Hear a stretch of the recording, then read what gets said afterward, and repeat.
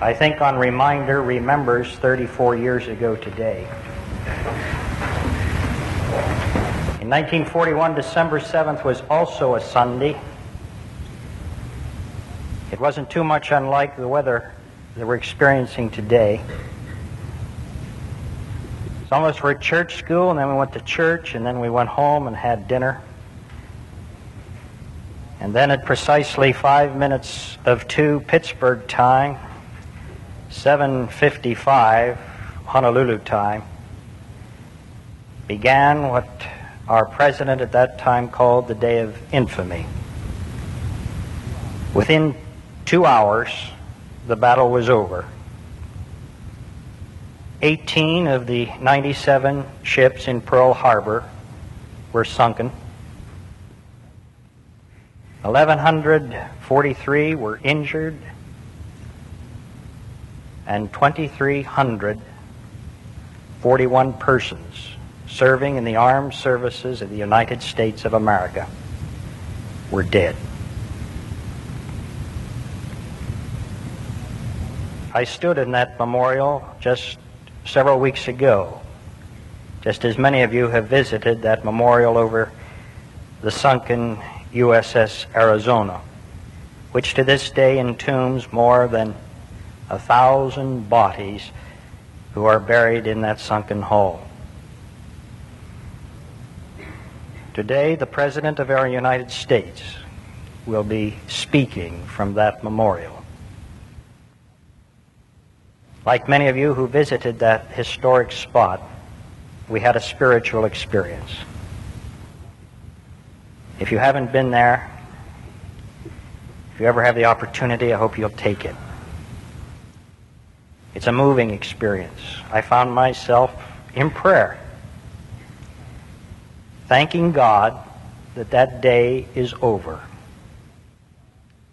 Thanking God for those who paid the supreme sacrifice that day and every war to keep America the home of the free and the land of the brave. And I thank God that I'm an American. I'm sure you'll remember now what happened that day when you first heard the news.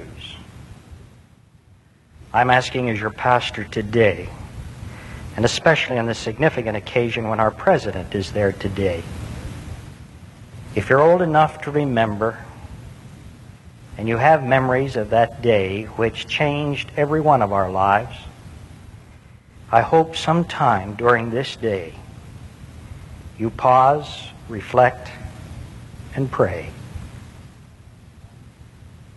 and allow the Spirit of God to know your feelings on this day.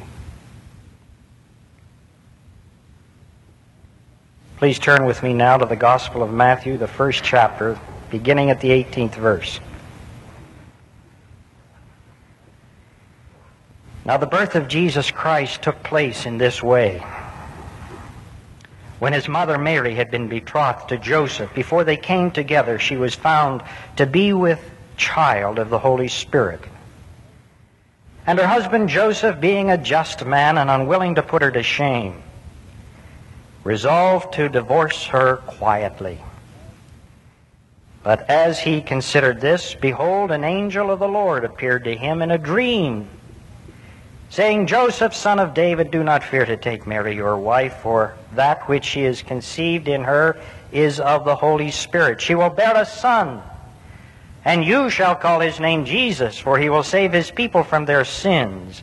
And this took place to fulfill what the Lord had spoken by the prophet. Behold, a virgin shall conceive and bear a son, and his name shall be called Emmanuel, which means God with us. When Joseph woke from sleep, he did as the angel of the Lord commanded him. He took his wife, but knew her not, until she had borne a son, and he called his name Jesus.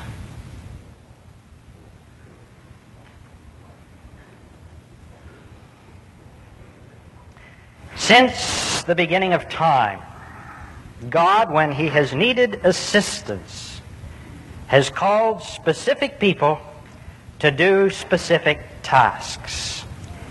And the way He calls any one of us is always by the same method, by the method of a messenger who brings us the message, a messenger which the Bible, or who the Bible calls an angel.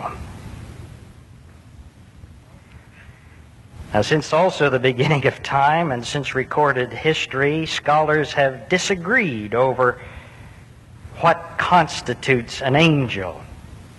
They've argued back and forth as to who are angels, where do they live, what's their authority, job description, their longevity.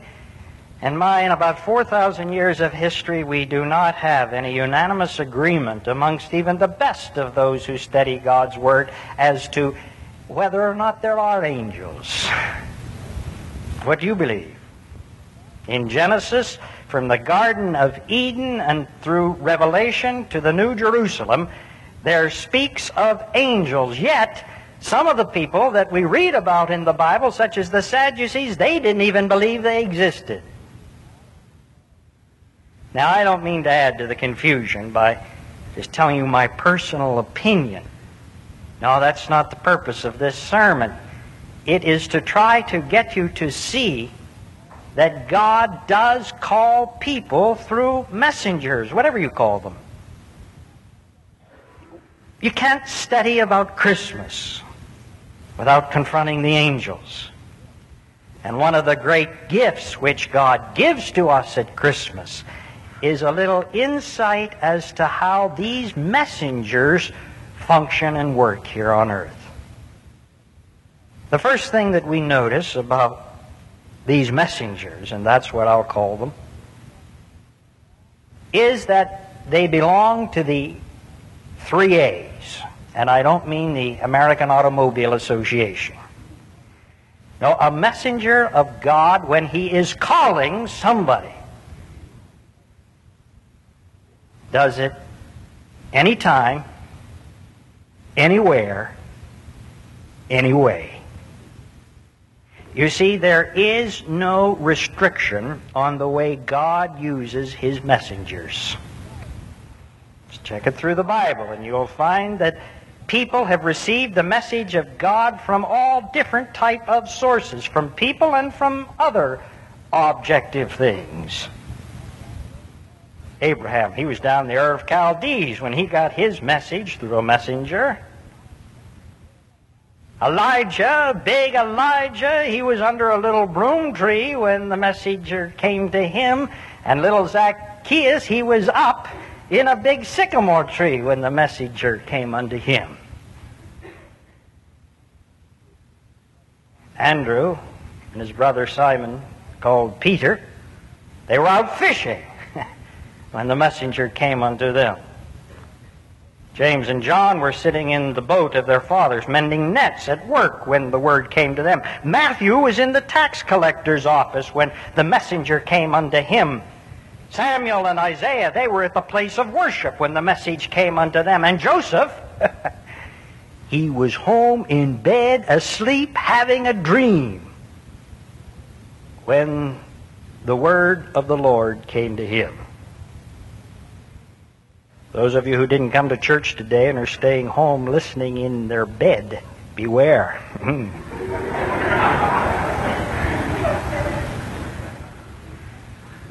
This is not a dream. An angel of the Lord appeared unto Joseph in a dream.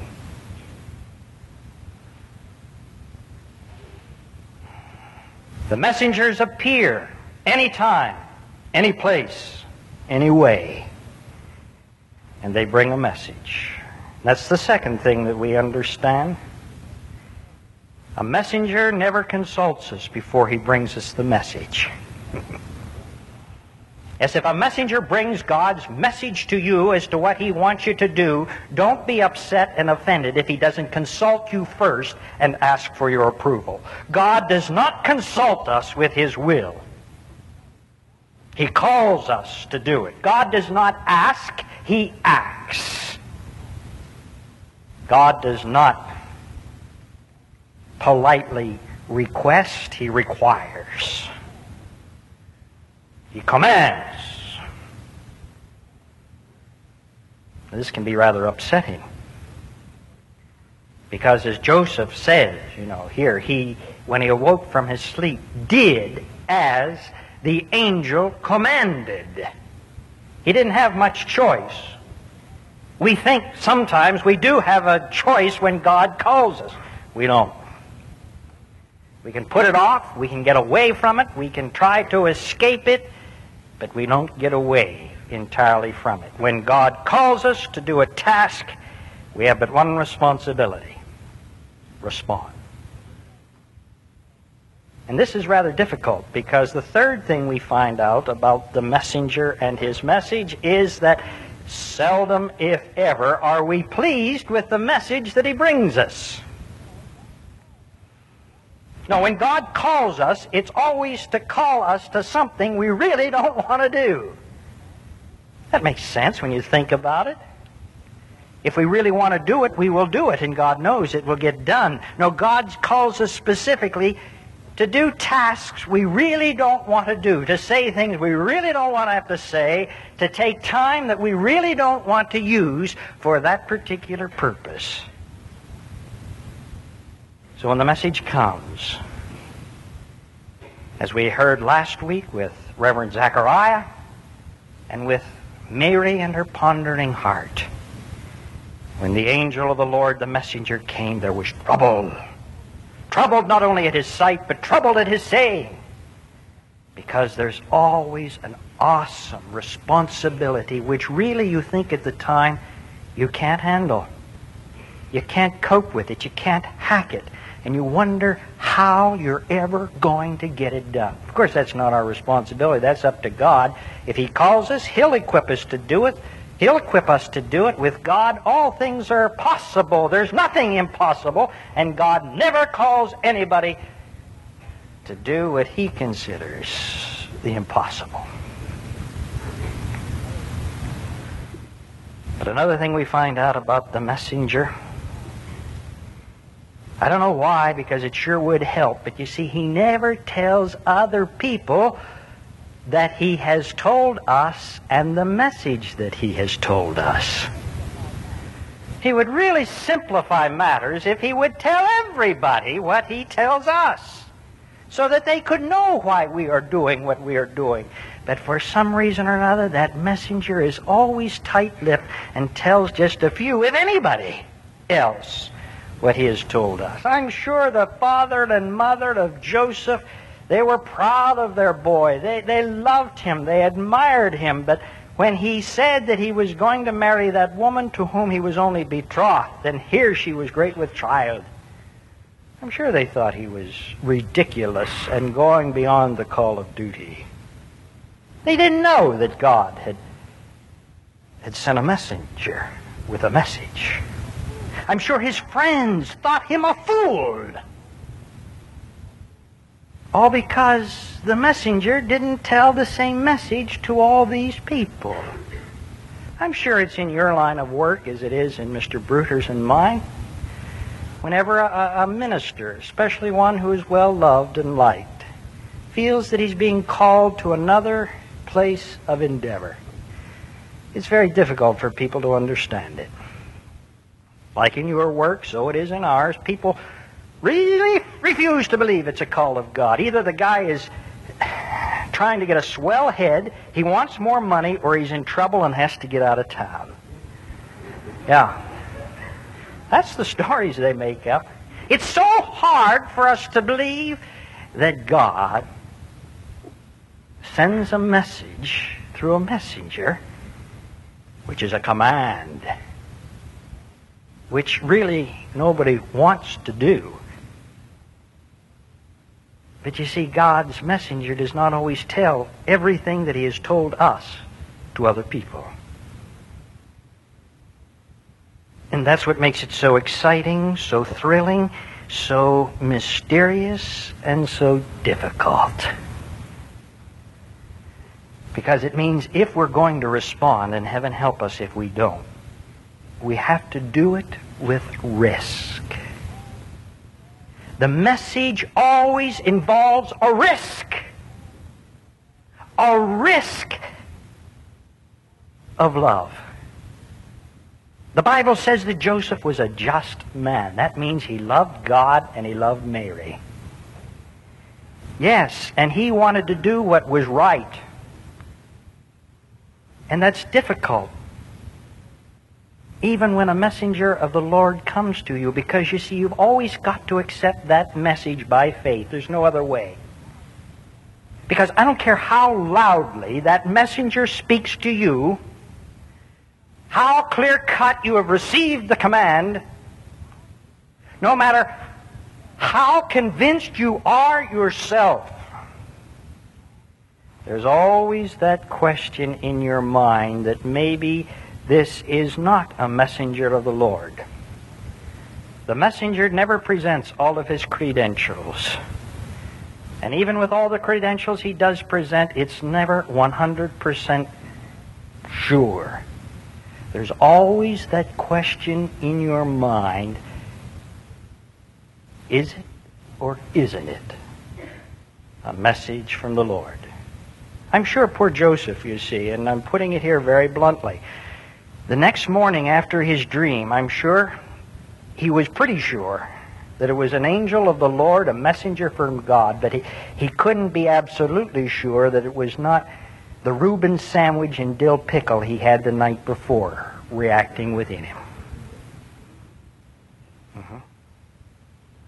So I guess God could use those methods if he wanted as a messenger. Yes.